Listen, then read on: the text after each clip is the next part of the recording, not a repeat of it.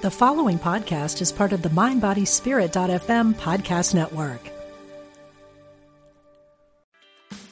Meditation doesn't have to be a solo practice. Meditation is more fun with friends. Looking for a way to drop in and hang out at the same time? Join us online at Omega Institute for a meditation party with self-proclaimed meditation nerds Dan Harris, host of the 10% Happier podcast, Sebene Selassie, and Jeff Warren.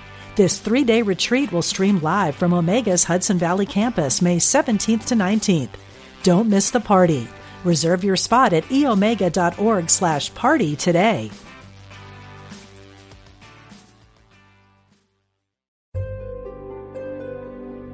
Discover the power within. Unity Online Radio. The voice of an awakening world. It's time for a different take on spirituality for the modern world. Welcome to Big Universe with Jim Lefter.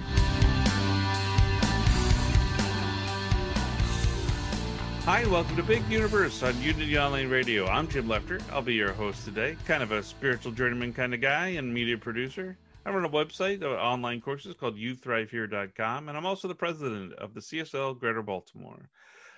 I hope you'll be happy. Joining me today as co-host is Spiritual Rebel Sarah Bowen. Sarah's the author of Spiritual Rebel, a positively addictive guide to finding deeper perspective and higher purpose. How you doing today, Sarah? I'm okay, Jim. How are you doing? I'm doing good. It's interesting times we're living in. It is. I've been feeling kind of like that Zen story about the teacup that's full. And there's not much more that can come in right now. I feel like I'm dealing with a lot of different opinions and perspectives and how to hold all of that, right? Spiritual practice is really becoming a key in terms of keeping my sanity. How about you? Yeah, it's definitely a time for reflection on that. I mean, there's so much going on and so many opinions about everything. It's good to have diversity, though. It's good to have a diversity of thought, as long as we come together respectfully. And you know, I think there are differences in spirituality too. You know, we have a lot of different kinds of folks that come on the show, and you know, some of the ideas I cotton to, some of them I don't as much. But I'm certainly open to all kinds of spiritual paths, and I think, you know, being present with the possibilities is so important. You know, and I think the word curiosity is becoming more and more valuable to me. Like when I hear something, trying to take the state of being curious about it, rather than trying to decide, do I agree or don't I agree? And because I have this tendency, I don't know, you know, to kind of want to decide if I agree with something in the first sentence. You know, right, it's almost right. Like when you go to watch a preview for a TV show and you watch like the first 30 seconds and you're like, nah, not that thing, right? So it's really like letting people finish before I start to make my judgments, right? I have to kind of wait past the trailer and wait till the end of the movie, so to speak, in this metaphor, before I start thinking about whether I agree or don't agree with something. Yeah, and judging, and you know, you don't want to judge the person for what they're doing, but there are certain things that, you know, you do cotton to and you do agree or disagree with, but it is important to give them space and kind of say, okay, where are they coming from and what might have brought them here? You know, just to kind of understand that there is diversity in what we learn. Yeah, and it's easy on the little things, like when you and I fight about Star Wars versus Star Trek, right? But it's harder on the bigger things. And boy, there are a lot of bigger things going on right now. So I am grateful that we have this time to kind of talk about. And I know today we're going to talk about one of those topics that's kind of dear to my heart, which is, you know, how do we treat the more than human world, right? Mm-hmm. And that's messy. That's super messy. So I think taking this time to reflect on things rather than try to fix them or figure them out perfectly is a wise tack. Yes, definitely in the spiritual realm, that is very, very true. All right, are you ready for some dueling inspirational quotes? I am. Shall I or shall you? I'm totally going first today. Okay. Here's what I'm going straight forward. All right. Wonder is the heaviest element on the periodic table.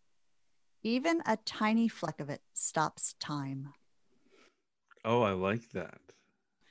That's Diane Ackerman. It's from the book Rarest of the Rare, Vanishing Animals, Timeless Worlds. And Diane has some beautiful books that really get us into some of the biodiversity that we've lost in a really fascinating and curious and wonder-filled way. So I thought we might bring her voice in today. That's wonderful. That's wonderful. Wonderful. Great pun, Jim. I like puns. You know that. I know you do. What do you got for me today? Gratitude for the present moment and the fullness of life now is true prosperity. That's Eckhart Tolle. Oh, nice. So we have gratitude and we have wonder.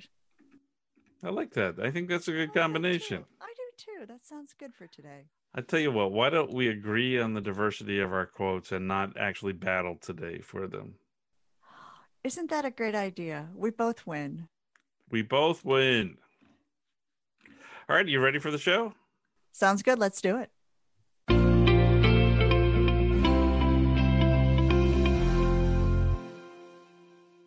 Funniest Thing guy Ed Biagiotti joins us with a new segment. Hello, everyone. My name is Edward Biagiotti. I'm the co-host of Funniest Thing with Daryl and Ed, right here on Unity Online Radio. And it is a pleasure to be with you today on Big Universe, talking about animals, our connection with animals, the importance of that connection, the joy of those connections. My co-host on Funniest Thing with Daryl and Ed is Daryl Fazaro, and his wife Lori is the head photographer for Best Friends Los Angeles.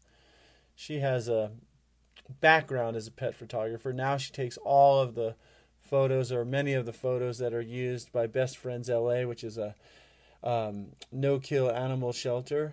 She's done such great work taking photos and capturing the essence of these dogs, which has really helped them get rescued, dogs and cats, as a matter of fact. And being at the Fazaro household is amazing because they have cats and dogs and cats that they've adopted even from the neighborhood that have showed up at their door and over time became part of the family.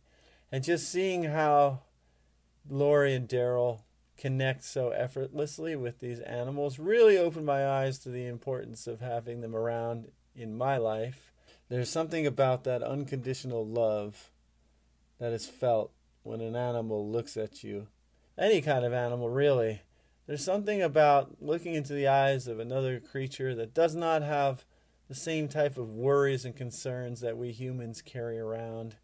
There's something about the presence of these animals, how easily they stay connected to the present moment. That's also really helpful. I mean, my old cat Ducky used to always show up, crawl up on my lap, or lay on whatever part of my body it seemed like needed the love in that moment. Cats are so intuitive. It's amazing. We have a cat that roams around the neighborhood, and it's always at the right moment. Georgie is his name. He'll walk up and rub up against my leg and say hello, and we'll spend some time together.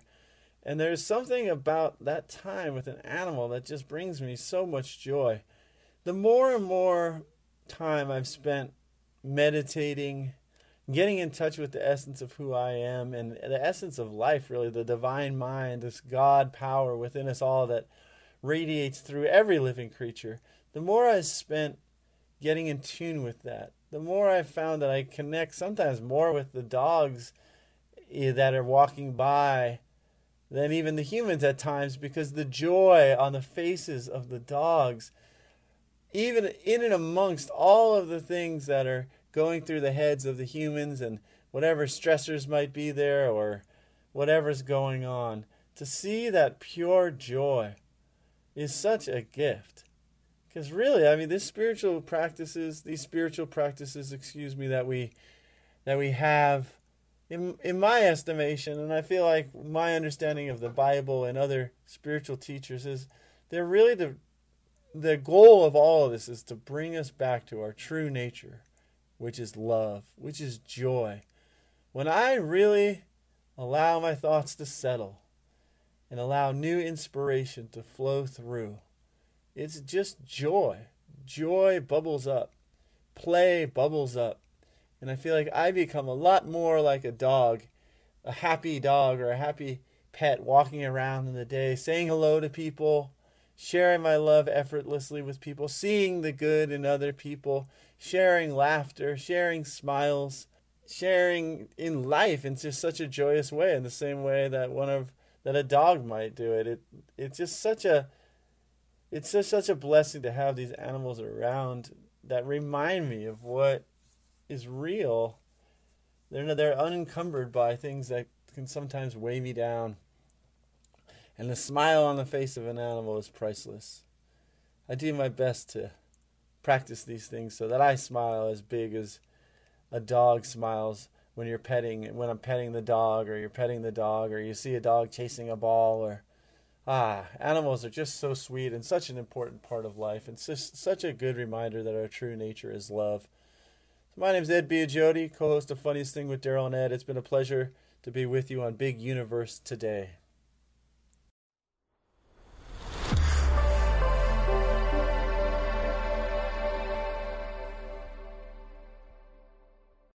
Here's Martha Creek with a Unity Moment.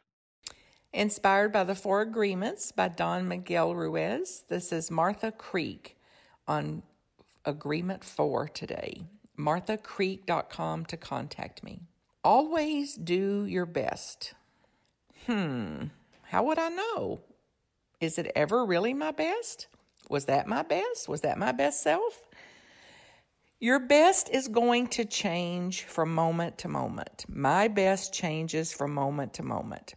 It will be different depending on the state of mind that we're in. It'll be different, very different, depending on the state of our emotional well-being, our physical well-being, our spiritual well-being, whatever is our best. So in order for me to do my best and be at my best, requires me to be in good self-care of my emotional base, my spiritual base, my physical base, and certainly in even my financial base.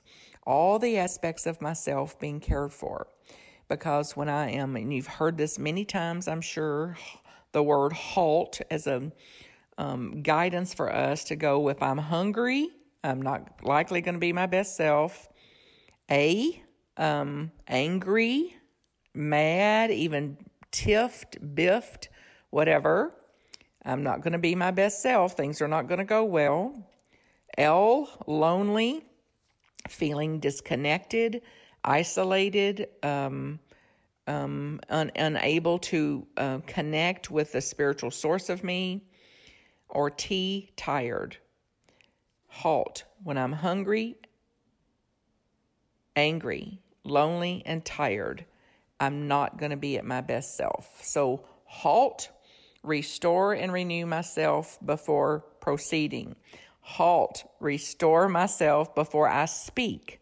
HALT, restore myself before I fire off that email or that text. Leaning always in the direction of being and doing my best. And then in any circumstances to commit to do my best through living the other agreements, which is that in any circumstance, I will continue to practice and live into avoiding self-hate and self-judgment, self-abuse, and making whatever choice, choosing words, choosing actions, choosing response, choosing ideas, choosing that's going to leave me with less and less and less regrets. What would you do today? What would your choices look like today if you were guided by every choice that's going to leave you with less regret? Always do your best. Hi there, Big Universe listeners. This is Spiritual Rebel Sarah Bowen again. I finally talked Jim into giving me a little time to talk about the more than human world. Well, now to be fair, Jim lets me talk about critters all the time. But today I got a little bit of dedicated time to talk about animals and spirituality. Because humans are only 0.01% of life on the planet. Yeah, that means that 99.99% of life on Earth isn't human. And so what's the spiritual perspective for that 99.99%? Is there one? Can we prove it? What would it mean if there was spirituality for animals other than humans? Let's take a look. Of course, for most of us, the species we're most familiar with are those that live in our households. Studies suggest that over 67% of households in the United States and 57% of homes worldwide include a species other than human. Psychologists and animal studies scholars will point to some positive effects for these relationships. By sharing our lives with other species, we become more likely to acknowledge their capacity to think and feel, qualities which we humans value. And this directly impacts the moral consideration we'll give another species. The term pet has been used since the 16th century in Scottish and Northern England dialects, and it meant a favorite, either human or other than human. In the 18th and 19th century, the word pet spread as more and more people were keeping tamed animals for uses other than food or fiber or using them for work. And during the 20th and 21st century, well, you can see, 67% of our homes are interspecies. But this also raises questions about animal rights and animal welfare. And the term pet became seen a little bit derogatory, so many people shifted to using the term animal companion. Now, as a kid raised on Dungeons & Dragons, animal companion to me always implied some sort of fearsome, four-legged, furry adventurer who had my back. Something like the Stark Kids direwolves on Game of Thrones. So it was a little bit of a stretch for me to go from calling the cats who lived in our home, Deacon and Bubbagee, companion animals. And also, I can debate whether they look at me the same way. Doesn't companionship need to be acknowledged by both parties? Is their failure to leave our locked house enough to be companions? Do they daydream of living in different places with other people? It seems possible. Now, don't get me wrong, I'm not advocating that households must necessarily be restricted to a single species, or that we should stop living with other animals. Yet on the other hand, I realize there is a paradox in my belief about animals.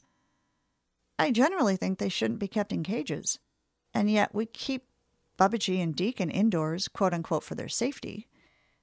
We did build them a catio so they could get fresh air. It's a finely crafted and cleverly named screened room where they can go out and check out the outside, but for all intents and purposes, it's still a large cage. These lexical and ethical quandaries, combined with my experience of a lot of animal loss, inspired me to specialize in animal chaplaincy when I attended seminary. Chaplaincy differs from traditional clergy in that while we may come from a specific religious or wisdom tradition, our support typically extends beyond it. There are chaplains in hospitals, universities, fire departments, corporations, prisons, and the military.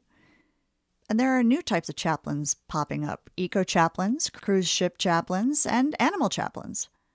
Regardless of where we serve or who we serve, chaplains offer spiritual support. As an animal chaplain, I like to say that I support all sentient beings regardless of their species or belief system. Now, some people get a really odd look when I reveal this. What, do you have a church for cats or something, they say? And to this I usually respond, well, not yet, and kind of giggle, but then I add seriously, I do teach interspecies meditation practices, support animal-human bonds, help humans recover from personal animal loss, and I engage in a lot of advocacy to improve life for the other sentient beings that we share this planet with. Do you want to know more? And I've found most people are interested in hearing more, especially when I reveal stories from the long history of clergy mingling with animals. You know, there's Noah and the Ark, and there's St. Francis of Assisi. In fact, Christianity is full of stories of animals. Other traditions, too. In the Jain tradition, a story is told that in a previous life, Mahavira had been born as an elephant. When a fire raged through the forest where he lived, all the animals took refuge, packed tightly into a circle. And Mahavira, now as an elephant, lifted one of his immense legs to scratch an itch. As he began to lower it, he realized a little rabbit was now occupying the space where his foot had been. Out of his compassion for all living beings, He kept his leg lifted for 2.5 days until the fire was over. Tragically, as soon as he lowered his leg, he died from severe pain. As a result of this kindness, though, he was born next as a prince. Buddhist stories are filled with kindness towards animals as well.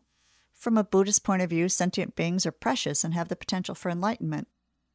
One story reports the Buddha teaching a field of 500 swans who went on to become monks in their next life and then enlightened beings. And in the Islamic tradition, a story is told of Muhammad's beloved cat who had fallen asleep on the Prophet's shirt. Needing to dress for prayer time, yet reticent to disturb the cat, Muhammad cut off the shirt's sleeve. This reminds me of in my house when someone asks me to do something and I say, I can't, there's a cat on my lap. Anyone else ever do that?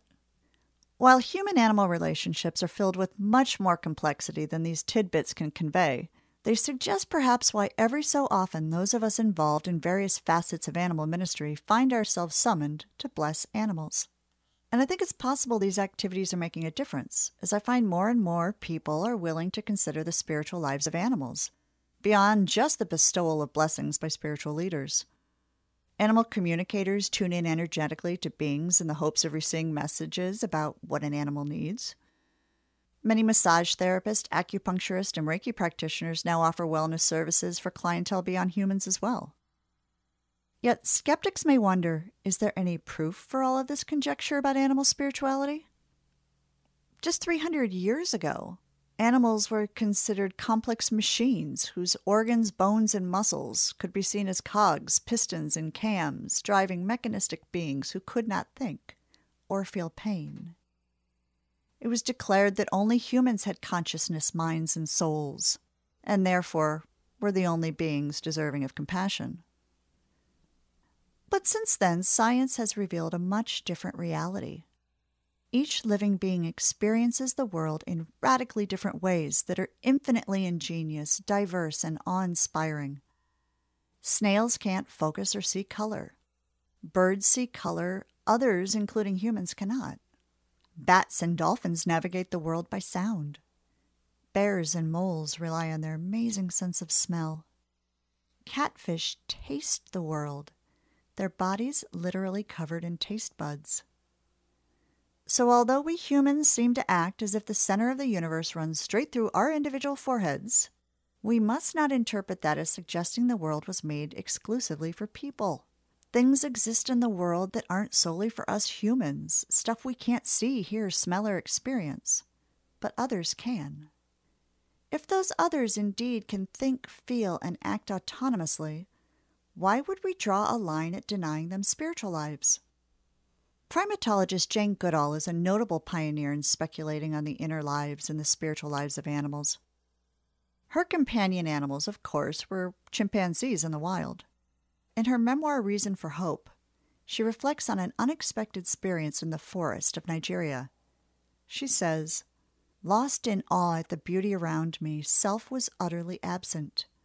I and the chimpanzees, the earth and trees and air seemed to merge, to become one with the spirit power of life itself. In a flash of outsight, I had known timelessness and quiet ecstasy, sensed a truth of which mainstream science is merely a small fraction."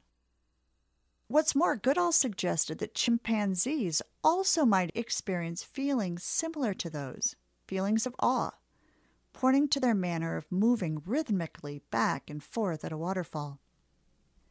James Harrod, the director of the Center for Research on the Origins of Art and Religion, studied Goodall's and other primatologist reports to answer a significant question. Do chimps engage in religious behavior? His analysis of their research suggests yes.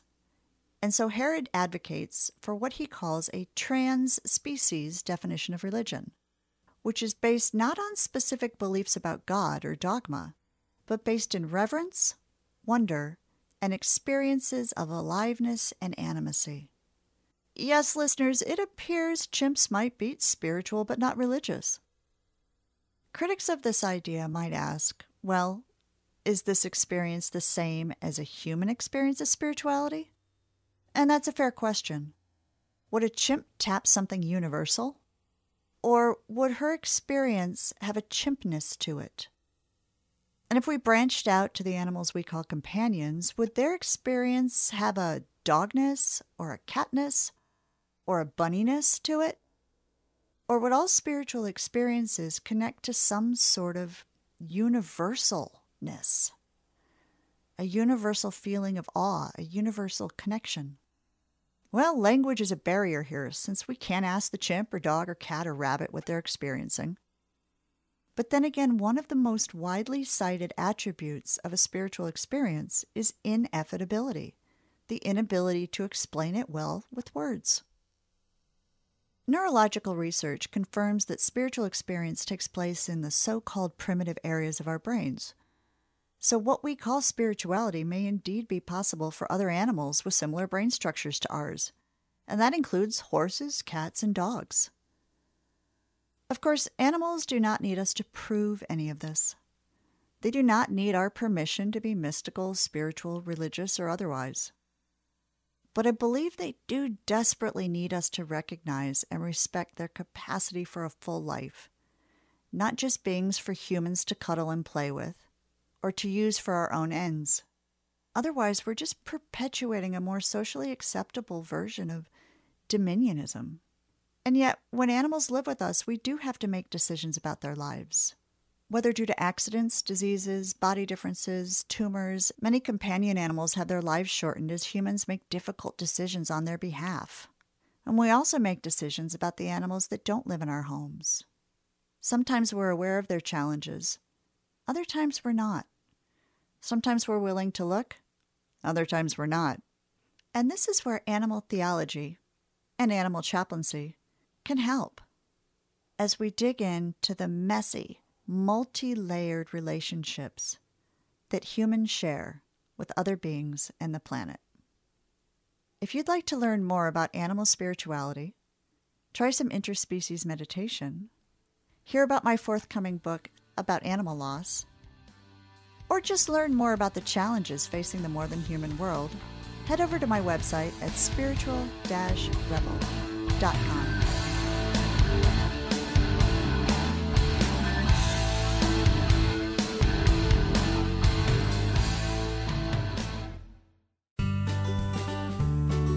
You're listening to Unity Online Radio, the voice of an awakening world.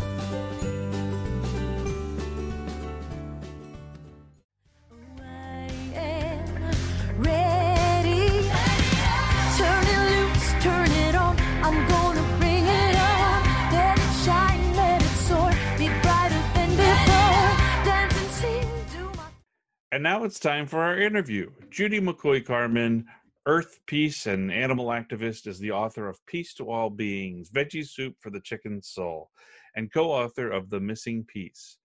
In addition to animal rescue work, some current projects include co-founding the Animal Peace Prayer Flag Project, Circle of Compassion, Prayer Circle for Animals, and Interfaith Vegan Coalition.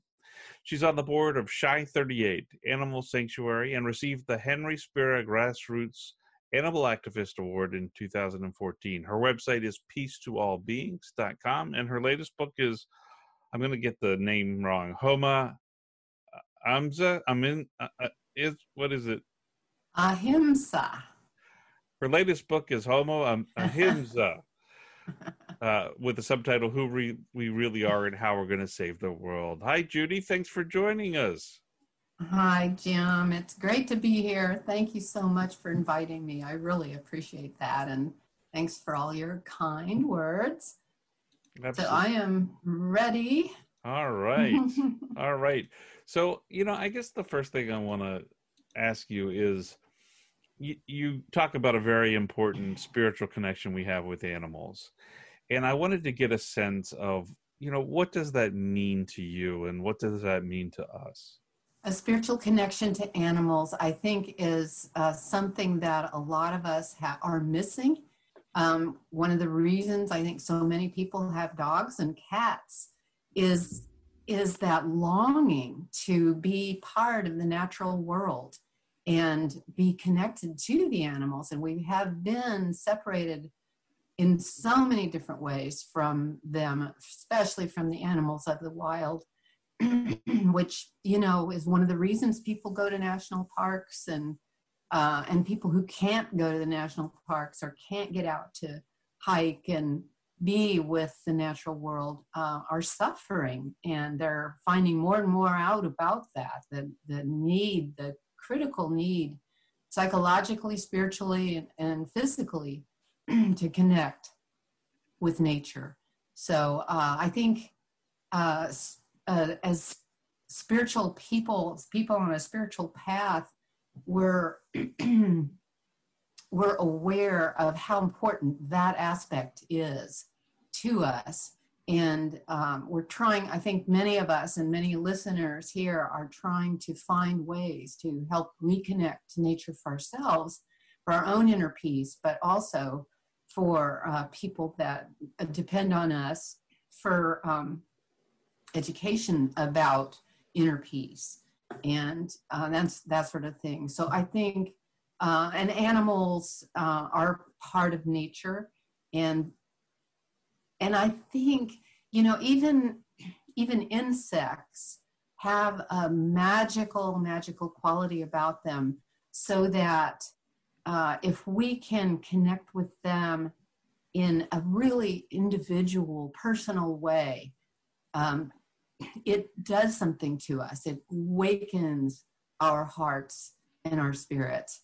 When I go for walks, I live in the country, so when I go for walks, lots of times there'll be snails trying to cross the gravel road, and they really can't get clear across because they get all covered with gravel underneath.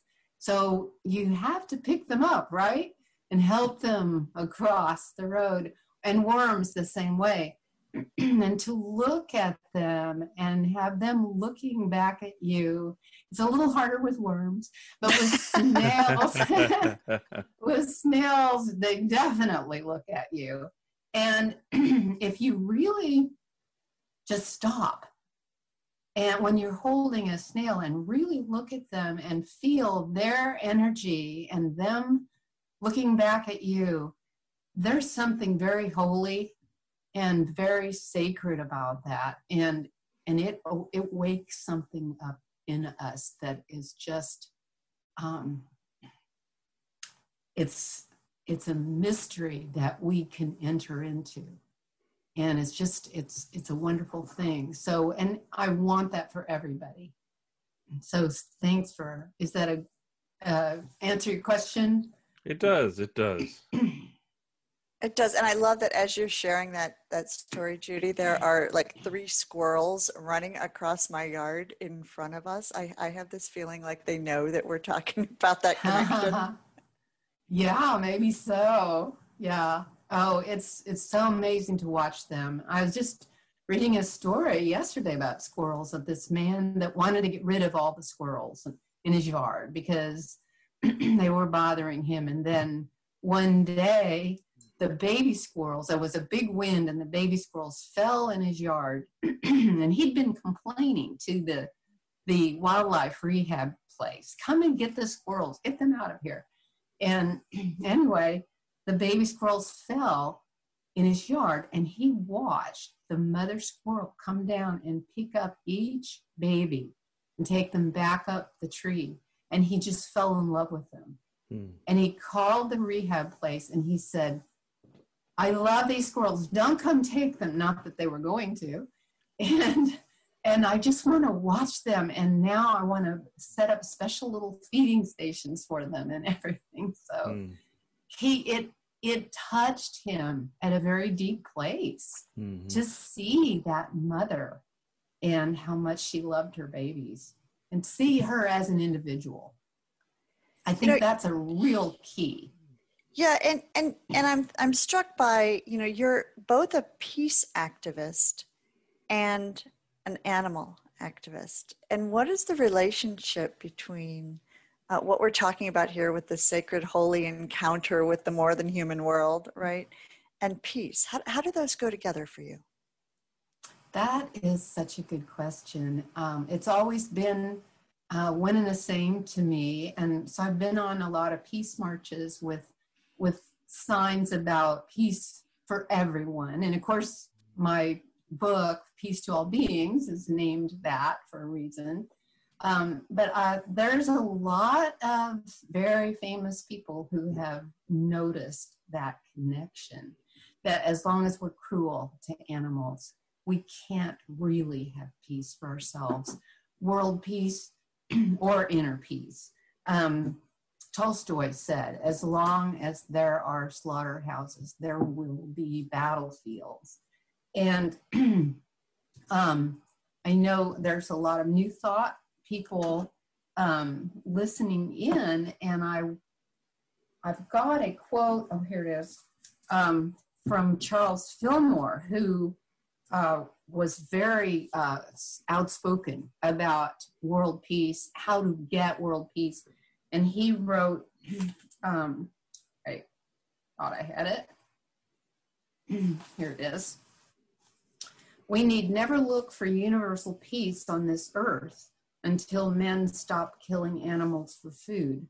The lust for blood has permeated the race thought, and the destruction of life will continue to repeat its psychology the world around until men willingly observe the law in all phases of life, thou shalt not kill. And that was, he wrote that in 1920. And of course there's, I actually, on my website, peacetoallbeings.com, I have a little section, I'm calling it Peace Quotes. And it's quotes from Rachel Carson and Schweitzer and Pythagoras, Isaac Bashevis Singer, and a lot of different people who all are saying the same thing. We can't wage war on animals and expect to have peace for ourselves. It doesn't make sense. And it's, of course, against the golden rule. It's against our highest values. And so to me, peace, the peace movement, peace activism, working hard to stop wars and violence and bring peace to the world, is we have to be thinking about not just human beings. We've got to be thinking about everybody and stopping violence toward everyone. So I think, does that answer your question about? Yeah, I think it does. And I think one of the things that I love that you co-started, I believe, in this area, and that might be of interest to our listeners who like affirmative prayer and other kinds of tools for working with compassion, is the prayer circle for animals. And it's a practice that I do every day. And I'm wondering if you could, I want to try to talk Jim into doing this every day. So could you tell us, and everybody else listening, all of our gazillion listeners, can you talk a little bit about what that is and how to do it? Because it's super easy. And I think it helps create this shift of thinking compassionately about all beings. Okay. All right. So what you're talking about is this affirmative prayer that Will Tuttle and Madeline Tuttle and I put together. We started the Circle of Compassion, almost 20 years ago, I guess. So we have a website, thecircleofcompassion.org.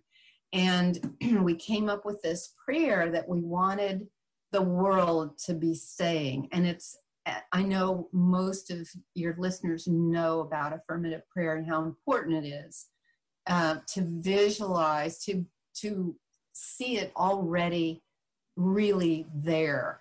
It's already happening. It's already in our hearts. It's already in our spirits.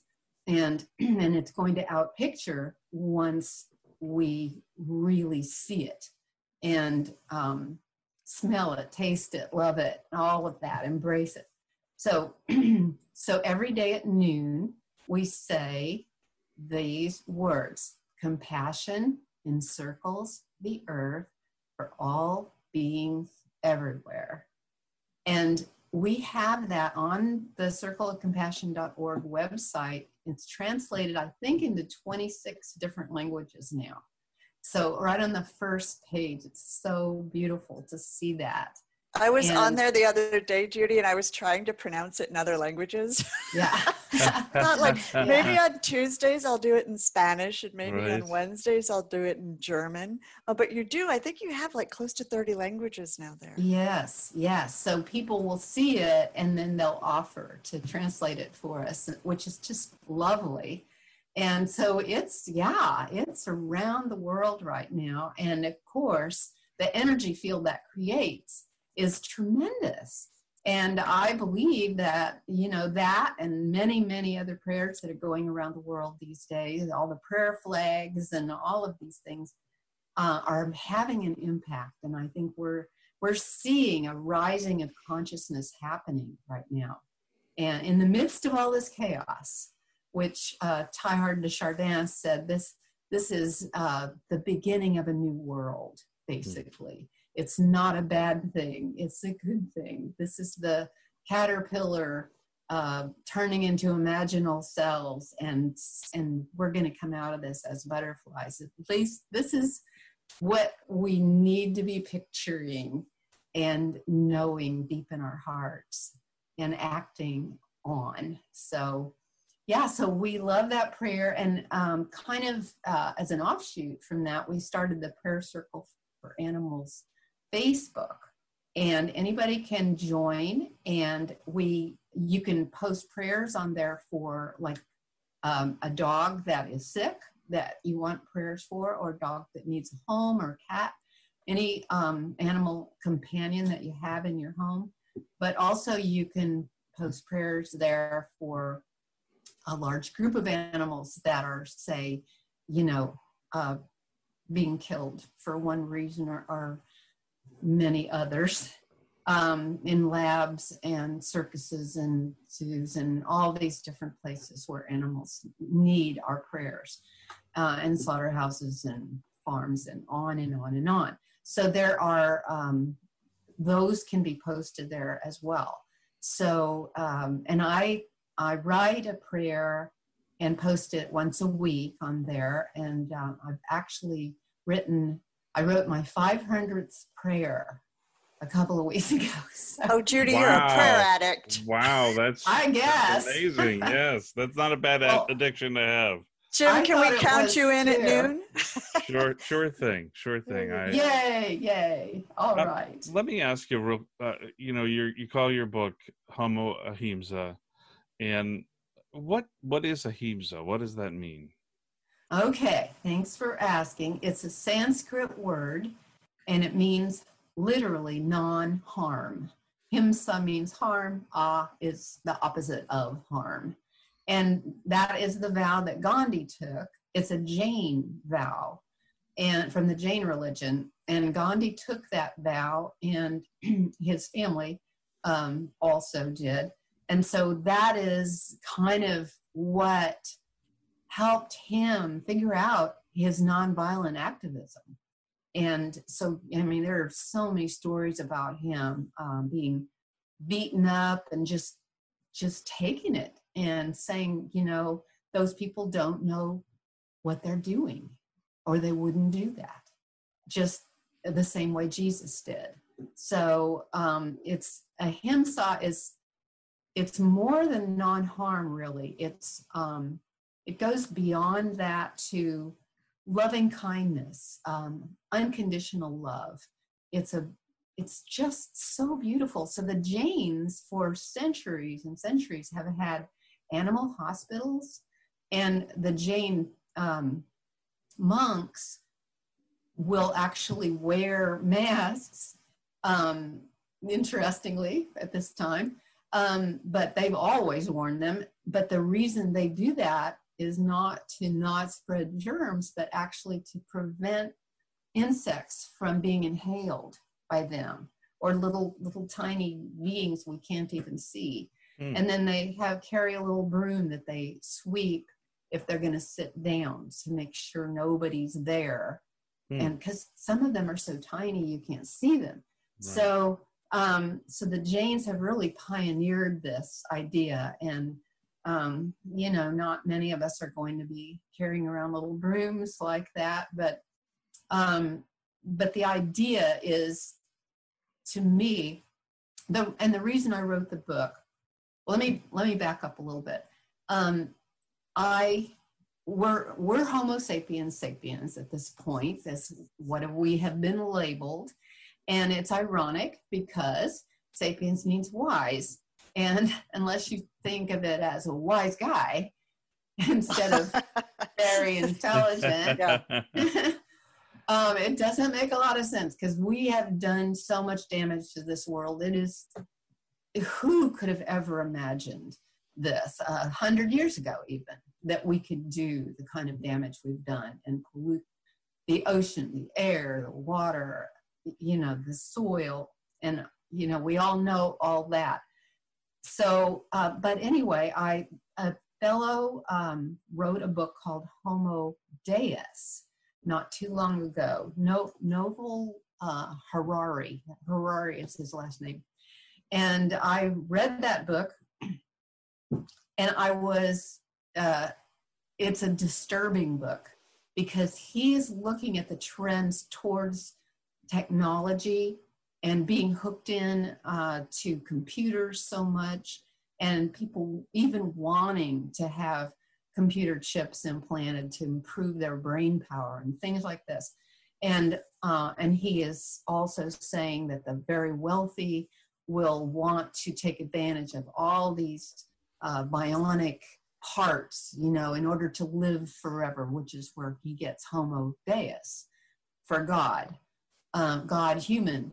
And so I thought, I've got to write Homo Ahimsa. We're not, if we go the direction he's talking about, we are not going to make it as a species. We're going to go down and become extinct, possibly. So I thought, I've always believed that the deepest part of us as human beings is love. And that's what we're made of. That's what we're here to do. That's why we came here.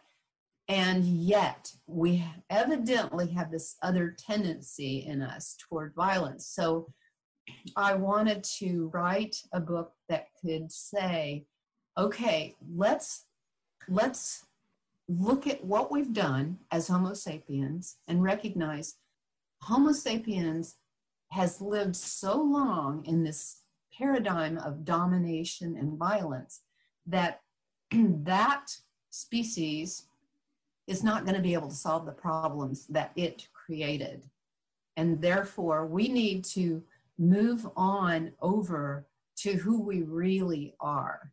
And it's not so much a transformation into a new creature, but rather opening up to who we really are and have always been, but we got sidetracked somehow. And who knows why? There's anthropological evidence that about 10,000 years ago, we invented animal agriculture. And at the same time that got started, pandemics got started. And guess what? War got started. There's pretty good evidence that there was no war before there was animal agriculture. And that makes sense because animal agriculture allowed us to start getting it crowded into cities and then have hierarchical governments. And people at the top who could actually force people to go to war and for them while they sat back in their thrones and got the riches from the wars. So that is the paradigm that we have to let go of, the paradigm of domination, and create a paradigm of partnership, of egalitarianism, where we can all live in peace together with the animals, with nature. And with that mindset and with that connection to our loving selves, our true selves, our highest nature, then we can find solutions to the problems that Homo sapiens created. So that's kind of the basic rundown of that. But I just wanted to mention too that the golden rule is common in various forms to all religions, as far as we know. And that means to me that our true nature is to love one another, to take care of one another, to do unto others as we would have them do unto us, and to not harm others. And that's, so if that's our highest nature, if that's our highest goal, and all religions agree with that, then hey, let's do it. Let's get to it. Let's figure out how to do that. Exactly. That's a good idea. And the figure out how to do it, I think, is where we often, get stuck. As you mentioned in the beginning, Judy, when Unity was started with Charles and Myrtle, right? And I didn't know that. I didn't know they were vegetarians. He wrote for like 40 years on vegetarianism and was really passionate about plant-based diet, and for some of the reasons that Judy mentions too. So that's kind of a fun thing. Actually, if you go on the Unity website and you Google, just type in vegan or vegetarian, and you'll get some of Charles's early writings. And, along the way, of course, that shifted, right? That shifted for some people. And we've just got a couple more minutes left with Judy, but I'm wondering, if you had one recommendation for folks, right, on trying to embrace this. Now, obviously, vegan lifestyle is one of those things, right? But as people are trying to bring this kind of spiritual view of compassion and all beings together, what might that be? And we have 2 minutes here, so. Okay. The one thing that they could do tomorrow. Okay, well, there's a bunch of ideas in my book, Homo Ahimsa. So if this answer isn't enough, you can always go there. But yes, I think that the most important thing that we can do is meditate. Go within, find that place within ourselves that is true to this high goal of love for all life. And find that mysterious place within us where that joy resides, the joy of knowing that who we really are, and that we're all connected and we're all one and we're all spiritual beings. It's such a place of joy. And from that place, wonderful intuitive ideas will come to us of what is ours to do. So well said, Judy. So well said. Thank you. And pray at noon. Compassion encircles the earth for all beings. Yes. Absolutely. Yes. That's wonderful. That's wonderful. Well, thank you, Judy, so much for being with us. It's been wonderful to have you on Big Universe. Oh, I have loved every minute. It's so nice to meet you, Jim. And Sarah, it's great to see you again. So thank you so much. Absolutely. And for more information on Judy McCoy Carman, please go to our website at peacetoallbeings.com and pick up our new book. I'm going to get the name wrong again. Tell me the name. Homo Ahimsa. Ahimsa. Homo Ahimsa. Yes. Jim's learning Sanskrit. There you go. I don't know why I have such trouble with that. Homo Ahimsa. Thank you so much, Judy. For more information, for more information about Sarah Bowen, please go to spiritual-rebel.com. I've got some premium video courses, and I help people create them on my website called youthrivehere.com. I hope you'll join me there. Well, everybody, thank you so much for joining us. We'll talk with you next time on Big Universe on Unity Online Radio. I have within me greater power than I have used, more life than I have lived, more strength than I've known. I have within me greater talent to express, more courage I can muster. Thank you for listening. This is Unity Online Radio, the voice of an awakening world.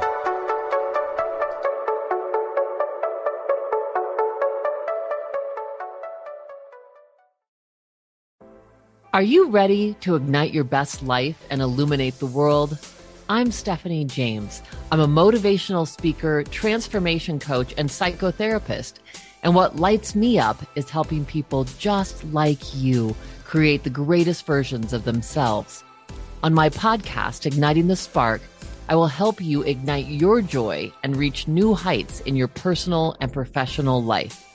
Join me for some incredible conversations with authors, spiritual teachers, and other influential thought leaders to help guide you on your way. If you are ready to stop playing small, join me for Igniting the Spark on the mindbodyspirit.fm network or wherever you get your podcasts, and ignite your best life.